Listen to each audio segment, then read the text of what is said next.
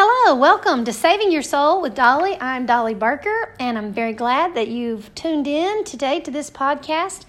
And today I have a message that I've been preaching for a little over 20 years, but I want to just preface it by saying, in your spirit realm, in the spirit, who you are as a spiritual being, that you've been reconnected to God, that God is not imputing sin to you.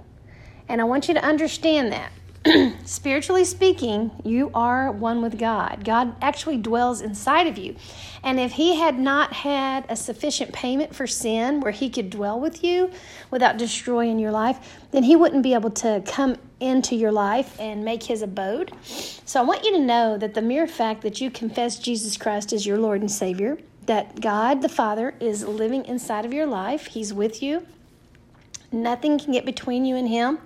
And I want to say this because I'm about to talk about what sin does when we take the grace of God and just run out there and live in the world, how destructive it is to us and how we can do that. That is our choice. And the Lord will allow what we allow. But I wanted to show you a secret to how to get victory over it. And so I don't want you to think that I'm preaching that, oh no, you've messed up now and now you're in big trouble, because that's not the spirit behind what I'm going to say today. Over in Romans 6, it says, what shall we say then? Shall we continue in sin that grace may abound? People say that. They get born again and they think, well, I'm already saved. I'm saved by grace. It's not works. I can do whatever I want to do and I'm still saved. And although that is true on a spiritual level, you are still deciding who you're going to serve today, and you're opening doors and allowing access in your life, which you will reap, and you will reap right now on this life. And so I want you to know you're a three-part being, so this word is talking to all three different parts of you. It says in verse 3, Romans 6:3, know ye not that as many of us were baptized into Jesus Christ were baptized into His death? Therefore we're buried with Him in the baptism and death, and like as Christ was raised from the dead by the glory of the Father, even so we also should walk in the newness of life.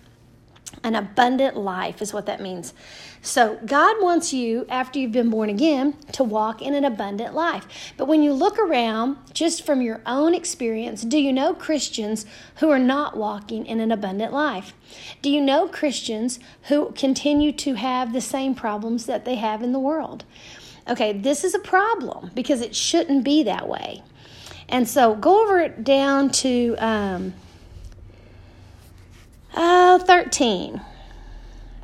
12. Let not sin therefore reign in your mortal body, that you should obey it in the lust thereof. Neither yield your members as instruments of unrighteousness unto sin, but yield yourself unto God, as though that are alive from the dead, and your members as instruments of righteousness unto God. For sin shall not have dominion over you, for you're not under the law, but under grace. Okay, I need you to know that. Sin should not have dominion over you. If you're trapped in some kind of something you feel like is sin, and you don't want to do it, but you don't know how to get out of it, listen, it's the will of God that you get dominion over that area of your life, and He will help you. You just have to take the situation to God, discuss it with Him, talk about everything, and just let Him walk you through the process. He will deliver you from the power of that thing, and you will be better off for it. Now, I'm not telling you to try to quit doing everything wrong that you're doing in the flesh. You are going to be set up for failure, because when you go about trying to establish righteousness in the flesh, you're creating self-righteousness. And self-righteousness, if you're successful at it, will lead to pride, and pride comes right before the fall. So I'm not suggesting that you just learn how to just not sin anymore in any area of your life on your own. Although some people can, and that's wonderful. And I'm not saying you can't do that, but I'm just saying don't be condemned. He says in John 3:17, He didn't come into this world to condemn you. So I'm not trying to condemn you either. I'm trying to show you a way to get victory and to get an abundant life in some area of your life if it is a problem with you. And you know what problems you're having, so I don't even have to go there. It says in verse 14, "For sin shall not have dominion over you, for you're not under the law, but under grace. What then? Shall we sin because we're not under the law, but under grace? God forbid. Know you not that who you yield yourself servant to obey, his servant you are to whom you obey, whether of sin unto death or obedience unto righteousness?" Okay, so what he's saying is, if you continue just to live a life, que sera, sera, whatever it'll be, I'm just going to do my thing, I'm saved by grace, and that is true on the spiritual level. But the problem with that is you're going to want to lay up treasures in heaven. You're going to want an eternal reward that is going to benefit you for eternity. Plus, you get victory now in this life. So it is a reward that you can actually walk in right now. And you can leave an inheritance for your children's children. You can leave the blessing of God operating in your family for a couple of generations here just because you chose to do things God's way. And so, I want you to be aware of that. It tells us in Galatians 6, if we start at verse 7, it says, "Be not deceived. God is not mocked. For whatsoever a man soweth, that shall he also reap. For he that soweth to his flesh shall of the flesh reap corruption. But he that soweth to the Spirit shall of the Spirit reap life everlasting. And let us not be weary in well-doing. For in due season we shall reap if we faint not. And as we have therefore opportunity, let us do good unto all men, especially unto them who are of the household of faith." So what he's saying here is there's a law. Don't be deceived about this. Don't think you can just take the grace of God and just live however you want to live, and you're going to get to heaven someday, and that's all there is to it. Because there's so much more to it. And that's what I'm trying to share with people. You have a soul that you need to save. It's going to be very sad. People don't realize what the consequences of that's going to be. But not only just talking about in the life eternal, because a lot of people right now, their just mind is on the flesh. They're just worried about today. I'm telling you, you could eliminate all the problems that you have in this current life. You can eliminate them today by choosing to try to serve the Spirit and not your flesh. Okay? Now, this is a principle that got established in the earth, sowing and reaping. Whenever you're talking about sowing and reaping and you're thinking about harvests and stuff like that, it gets its origin in Genesis. The Bible tells us over in Genesis 8.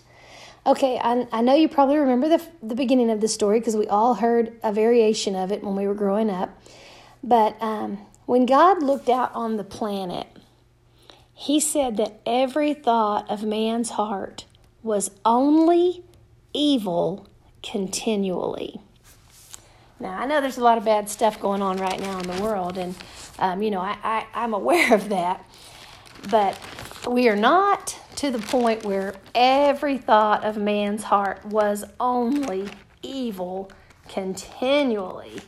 That's some pretty bad stuff. Now, we've got a lot of evil stuff going on in the world. But the way God fixed it, He fixed it because He decided He didn't want to have to destroy the whole world and all the living creatures again just because man's heart was wicked. So He put some things into effect. If you look over in Genesis 8 in verse 18, and don't say, well, this is the Old Testament, because I'm going to show you how this very much applies to you. It says, so God tells Noah, build a boat, take your wife, your 3 sons, and their wives, get 2 of every unclean animal, 7 of every clean animal, put them on this boat with you. I'm going to make it rain. And up until this point, there was no rain. They had never known rain. The world was like a terrarium where the right amount of moisture was up in the air and fell back down. It was a perfect utopia. But He says, I'm going to make it rain.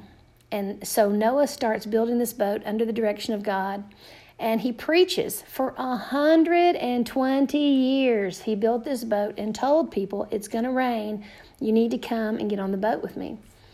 And nobody wanted to get on the boat. They all wanted just to run around and do whatever they wanted to do. Their evil hearts had them doing the most ungodly stuff. We can't even imagine the magnitude of what was going on at that time.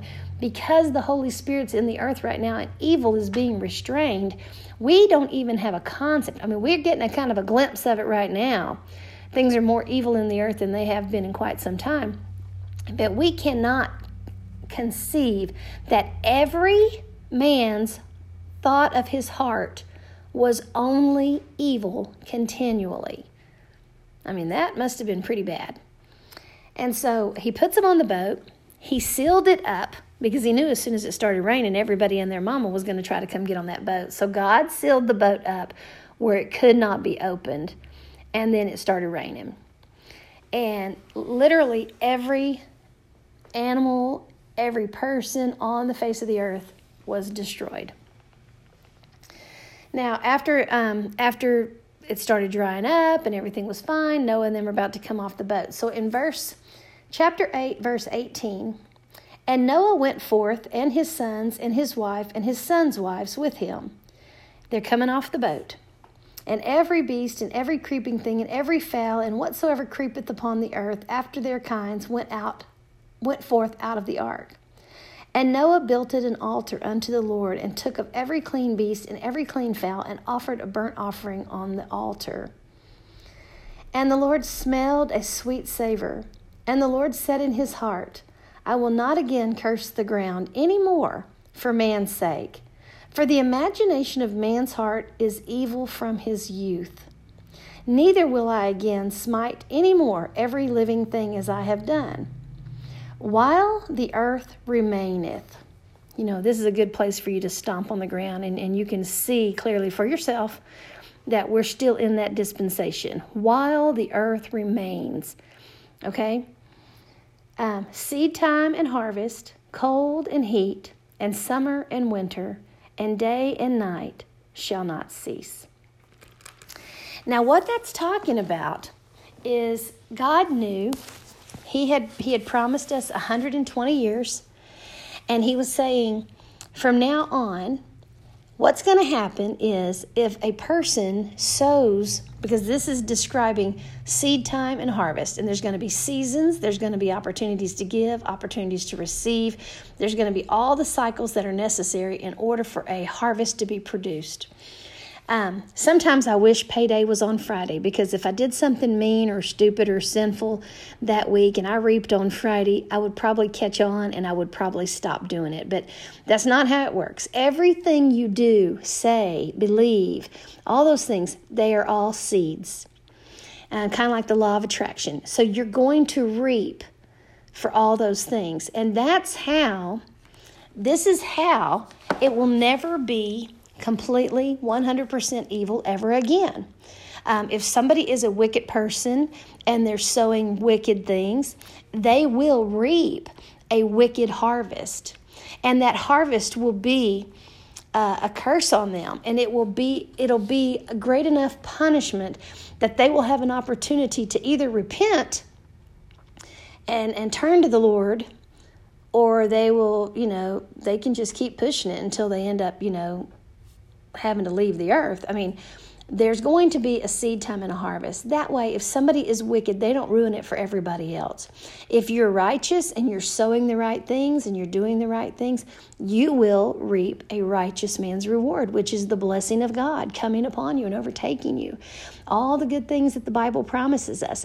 This is how we obtain those things. Now, I want to reiterate here and say this is not just an act of the flesh. Because if it was just an act of the flesh that you had to do everything right or else you were going to reap this harvest, then again, it would be you being self-righteous. You're going to have to depend on the grace of God. You're going to have to, I promise you, this is how you do it. If you're in a relationship with the Lord and you're talking to the Lord and you're fellowshipping with the Lord, He's going to reveal to you, whenever you're struggling with some person that's giving you a hard time, and He's going to tell you to love them. And you're going to have to be honest and say, I can't love them. I hate them. They're mean to me. They do this, they do that. And that opens a door for the Lord to say, oh, I love you, and you've done these things to me. You've done these things to other people. There's no difference between us, and we see it, and we're like, oh gosh, help me be able to love them. Forgive me for not loving them. I want to be able to love people the way you love me. And what happens is you receive the love of God, because in your soul, following your spirit, you're in a relationship with God, and He literally gives you what you need in order to be able to walk in love with people. You can't do it apart from God. I hear people say all the time, well, as long as we walk in love and as long as we do this and that, we're good. We can get to heaven too. We don't have to go through Jesus Christ. No, you have to go through Jesus Christ, because He is the way that your sin, the original sin that Adam committed, was paid for. If that sin had not been paid for, and the wages of sin was death, if the sin had not been paid for, then God Himself could not come and dwell in you. Without God dwelling in you, you would not have the power in your spirit to be able to overcome the flesh and make decisions to follow your spirit. If the Lord doesn't live in you, you can't do it. And if you have sin in your life, He can't live in you. This is why if you read the Old Testament and you see like they had the Ark of the Covenant, where that would be where the glory of God dwelt in that box, on top of that box. And only the high priest once a year could go in and have a conversation with God. But that was after all the sacrifices had been made and he was purified and everything was right. Then he would go into the Holy of Holies and have a conversation with God. Because if he had any sin in his life, not that God was mad or that God wanted to get him, but because of God's holiness, sin cannot come in the presence of God. They literally put bells on the skirt of the high priest, and then they tied a rope around his ankle. And when he went into the Holy of Holies, they were listening for the bells while he walked around and did the service that he needed to do in there. If they quit hearing the bells for very long, they knew he dropped over dead, and they would use the rope to pull his dead body out of there. God didn't want to harm him, but God is holy, and sin cannot come into the presence of a holy God. So there had to be a payment for your sin, which is what Jesus Christ did. And the reason He's the only one that could have done it was because He wasn't a child of Adam's. Your iniquities come from your father, the Bible tells us. We were all born after the similitude of Adam's transgressions. We were sinners because we were born after the flesh, because we're all seed. Adam and Eve were our parents. They're everybody's parents. There was only one couple that God made and put in that garden. And from them, they started having children, and their children had children, and children had children, until we came along. We were after His sin, we were all sinners. That's how we're born, after the similitude of Adam's transgression. So we had to have somebody that could pay the price for sin, but that person had to be sin-free.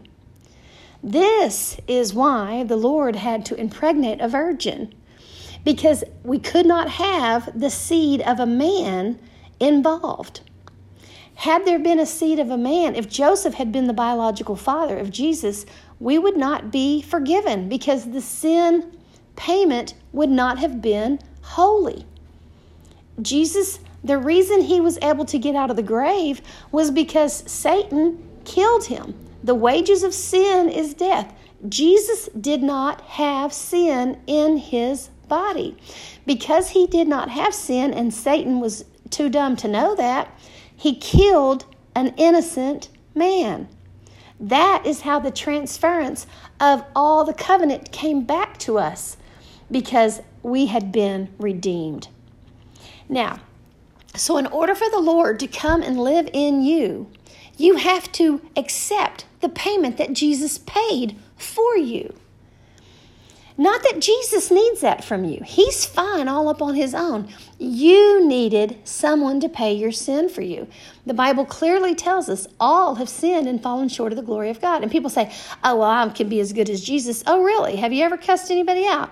Have you ever lost your temper and hollered or threw something? Did you ever get in a fight ever in your whole life growing up? Did you ever say anything hateful or mean? Did you ever gossip? Did you ever disrespect your parents or ignore what they told you? Did you ever lust after somebody or covet somebody's belongings? We're all sinners from birth because of the mistake that Adam and Eve made.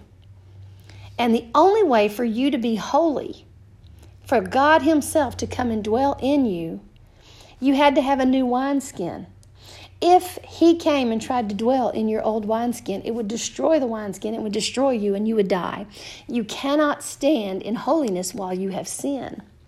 So your sin has been paid for by the precious blood of Jesus Christ. For the sacrifice that he made on that cross, we are redeemed, and it is the most powerful, incredible thing that you could ever hope to have. But now that you're saved, what's next? It was a huge price paid for you so that you could now have a relationship with God. That's what happened. The temple veil, that holy of holies that only the priest could go in and visit with God, it was torn from top to bottom. He's like, yes, come. I can come and be in you. You can come and be with me. He can have a relationship with us. That's what he wanted. When Adam and Eve were in the garden, the Bible says he came and walked with them in the cool of the evening and would just fellowship with them and talked. He was their friend. He was their father. He loved them. It was great until they disobeyed him and committed high treason and sold the world out to the enemy. And from that moment on, God didn't say, I'm going to curse you. I'm going to do this and I'm going to do that. He's saying, here's what's going to happen now. Eve, you're going to have pain when you're given childbirth. Eve, you're going to always think you have to have a man, and that's going to be a curse. It's going to be a yoke around your neck. Satan, you're going to slither on the ground now for all the days of your life. You're going to eat dust, and her heel is going to bruise your head. Adam, from now on, you're going to have to go to work, and you're going to work by the sweat of your brow, man. You're going to sweat. It's going to be thorns and thistles are going to be coming up for you. It's not going to be easy farming anymore. It's going to be hard, treacherous work. This is what's going to happen. Now, he didn't say, I'm doing this to you. He knew what the devil's system was going to be like. He knew that every person, every man was going to have to slave by the sweat of his brow. And no matter how hard he worked, it was going to be full of thorns and thistles. It was going to be hard. It was going to be laborious, and it was going to be a struggle. That women are going to do whatever they have to do to have some man's attention, and then they're going to suffer through childbirth. All these things, that was the curse. He didn't do it to him. He just told him, well, here's what's about to happen now because the devil's in charge. And this is what he's going to do to you. And so it happened. And now he's saying the devil's no longer in charge if you're born again and you choose to come with me. You have a choice. He says, I set before you this day life and death, blessing and cursing. Choose life so that you and your seed can go in and partake. But you get to choose. You get to choose. Do you want to have a relationship with God or not? Following your spirit means having a relationship with the Lord. If you're having a relationship with the Lord, I'll promise you right now, you're not sitting around thinking about how you can go sin, because nothing is more beautiful and satisfying and fulfilling than to spend some time in the presence of God. There is nothing else on the earth. I know that, all these products say, they're the real thing. They're the answer. Oh my gosh, none of them, they fail in comparison to the presence of God. This is why I highly recommend that you get the baptism of the Holy Spirit with the evidence of speaking in tongues. All you have to do, the Bible tells us that Jesus baptizes you in this Holy Spirit. So all you have to do is ask for it, and it will come. It will be given to you. I suggest some books by Hagin, or Gloria Copeland's got a good one. I would get some information on the baptism of the Holy Spirit, and I would read it, and I would pray about it. I grew up in a couple of different denominations. I was born into a family that belonged to one particular denomination. But after it was clear that they would never be able to serve God with any victory because they were continuously condemned, they all quit going to church. And so I started going to another church and became a member of that denomination. And I served God there for years until I was ousted because I had done some things wrong and didn't know. I didn't know, but the problem with that was the ministers there didn't know either. And so they couldn't help me. And so I backslid. And for 11 years, I lived in the world at the mercy of the devil. I knew I was born again. I knew I was going to go to heaven someday. But I was living in total and complete, utter defeat. And that was not the will of God for my life. And so when I came to the end of myself and got invited to a church where they believed in the baptism in the Holy Spirit, and I went, I was listening to the man preach, and I'm thinking, okay, wait a minute. Now, that is what my Bible says. Why did I think it said this? And I had to start researching and trying to prove if what he was saying was correct or not. It's been a journey, 26, I think, years now, on this path of trying to prove what the Word of God says, because I'm the one that's going to benefit from knowing and understanding what the Word of God teaches. I'm the one that's going to benefit from having an active, healthy relationship with God, my Father. I'm going to be the one. Me and my seed and my seed and my, the generations following me are going to have the ability to have success and prosperity and health and peace in our mind and a future and a hope and an expected end and all these things that I was struggling without when I was saved, but I was in the world with no knowledge. The Bible says my people are destroyed for a lack of knowledge. And that's where I found myself. I look around now and I see all these people. Everybody's running around out in the world. They all are born again. Most of them. Now, I'll give you, some of them are not. Some of them have rejected Jesus, and I hear you, and I'm going to win them to the Lord if I can. But, those people, most people that you're around in this country that was founded for, to be able to distribute the Word of God to the world, that was our purpose, to protect Israel, to build the kingdom of God and establish it. This is the purpose for our nation. So just a lot of people in this nation have been born again, but they just don't know what that means. I used to be in prison ministry, and we would go into the unit and we would preach, and it was so powerful, man. We'd give an altar call at the end. 100 men would stand up, and we were like, oh my gosh, look at this. This is amazing. And we're writing down how many people we're getting saved every day. And it's just so powerful. And then, the next time we come in that same unit, we preach and we give an altar call, and 100 people stood up. Oh my God, this is tremendous.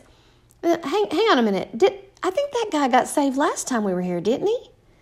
Well, you know what? I was thinking that guy was already saved, because I know I prayed with him after he came up, and we started realizing all these guys were born again, but they would lose their faith in the package that they had received from God because of the condemnation and the guilt and the shame, all the things that the devil is going to continually pile on you as long as you're out there trying to live your life and not seeking a relationship with God. And so after a while, we're like, okay, you know what? These people are saved. They just don't know what's next. They don't understand that they need to save their soul. And so we had to really reshift everything we were doing and come up with, okay, how can we teach this? We've got to tell them how to save their soul. Oh, that air conditioner kicked on. It's pretty loud, sorry. But so we started just discipleship. We've got to teach them what the Bible says. We've got to show them. We got to get them the baptism in the Holy Spirit. We got to get them water baptized. We got to get them in a relationship with the Lord. And once you do that, you're going to see your entire life turn around. Now look, I've been sowing negative seeds most of my life up until that point. And so I was reaping stuff. And even if I didn't personally reap it, I saw my children reap things that I know I sowed. The earth is still here, and it's going to produce the harvest for what we sow.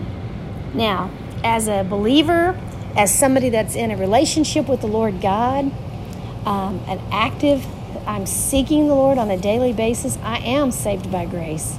My sins are not being imputed to me. And when I realize I've done something that I don't want to reap, I don't want my children to reap, I don't want to deal with the consequences of believing something that's not right, by missing the mark, then I pray, Father, in Jesus' name, I don't want to reap this. I don't want my children to reap this. I shouldn't have said that. I shouldn't have done that. I wish I hadn't have. I think it was because I was just jealous, or I was intimidated, or I was this or that. Whatever it is, get to the bottom of it and say, God, I don't want that tree growing in me. I don't want that producing fruit in my life. Would you remove that? Take that out. I pray for a crop failure over that seed. And do you know what? Because I'm in a relationship with God, and we're talking back and forth, and He's showing me things, and I'm open and honest with Him because He already knows everything anyway. I'm able to deal with things, and then we don't have to reap those things. And then at the same time, He's telling me, hey, give them $20. Hey, call her. Hey, write this personal letter. Hey, do this. And I obey Him. And so I'm sowing all these good seeds, and they're not stuff that I even know why I'm doing some of the things He asks me to do, but I know that I'm in obedience to God, and His plan for me is better than my plan for myself. And so I'm very grateful to Him, and I love my life. Listen, don't be deceived. Amen. Don't let the devil deceive you. Don't let anybody talk you in to doing something that you know is not the direction you should be going in. They're not going to reap your stuff. They're going to reap their own. And right now, what's happening in our nation and in the world, the Lord has revealed to me that this is a harvest of the tares. What's happening right now is a huge harvest for all the wicked, selfish, bad decisions we've been making for quite some time. This is the harvest of the tares. But as soon as that's all brought in, there's going to be a harvest of the good seed, of the wheat that we intended on sowing. And that's going to be glorious, and you're going to want to be a part of that harvest for sure. So I just want to encourage you today to spend some time with the Lord. Ask Him to show you if I'm right or not. He will. He'll show you one way or the other. And He shows me stuff all the time. I tell people, if you think I'm wrong about what I'm saying, pray for me. Tell on me. Tell God on me. And if He needs to change me, guess what? I talk to Him a lot. He can flat change me. He changes me all the time. And through that, we grow and we become everything God called us to be. And we live a powerful, successful life. And that is the will of God for you and for your family and for your friends and for your community and your nation and the world. So if this has helped you at all, man, I'm just thankful that you listened and tuned in today. God bless you. And I'm just praying for grace over you. And if you know somebody that this might help, share it with them. Let them know that they can come and listen to my podcast. I try to do them on Tuesdays and Thursdays. And so I just want to say again, thank you very much for listening. And God bless you. And I will talk to you again later. Thanks a lot. Bye-bye.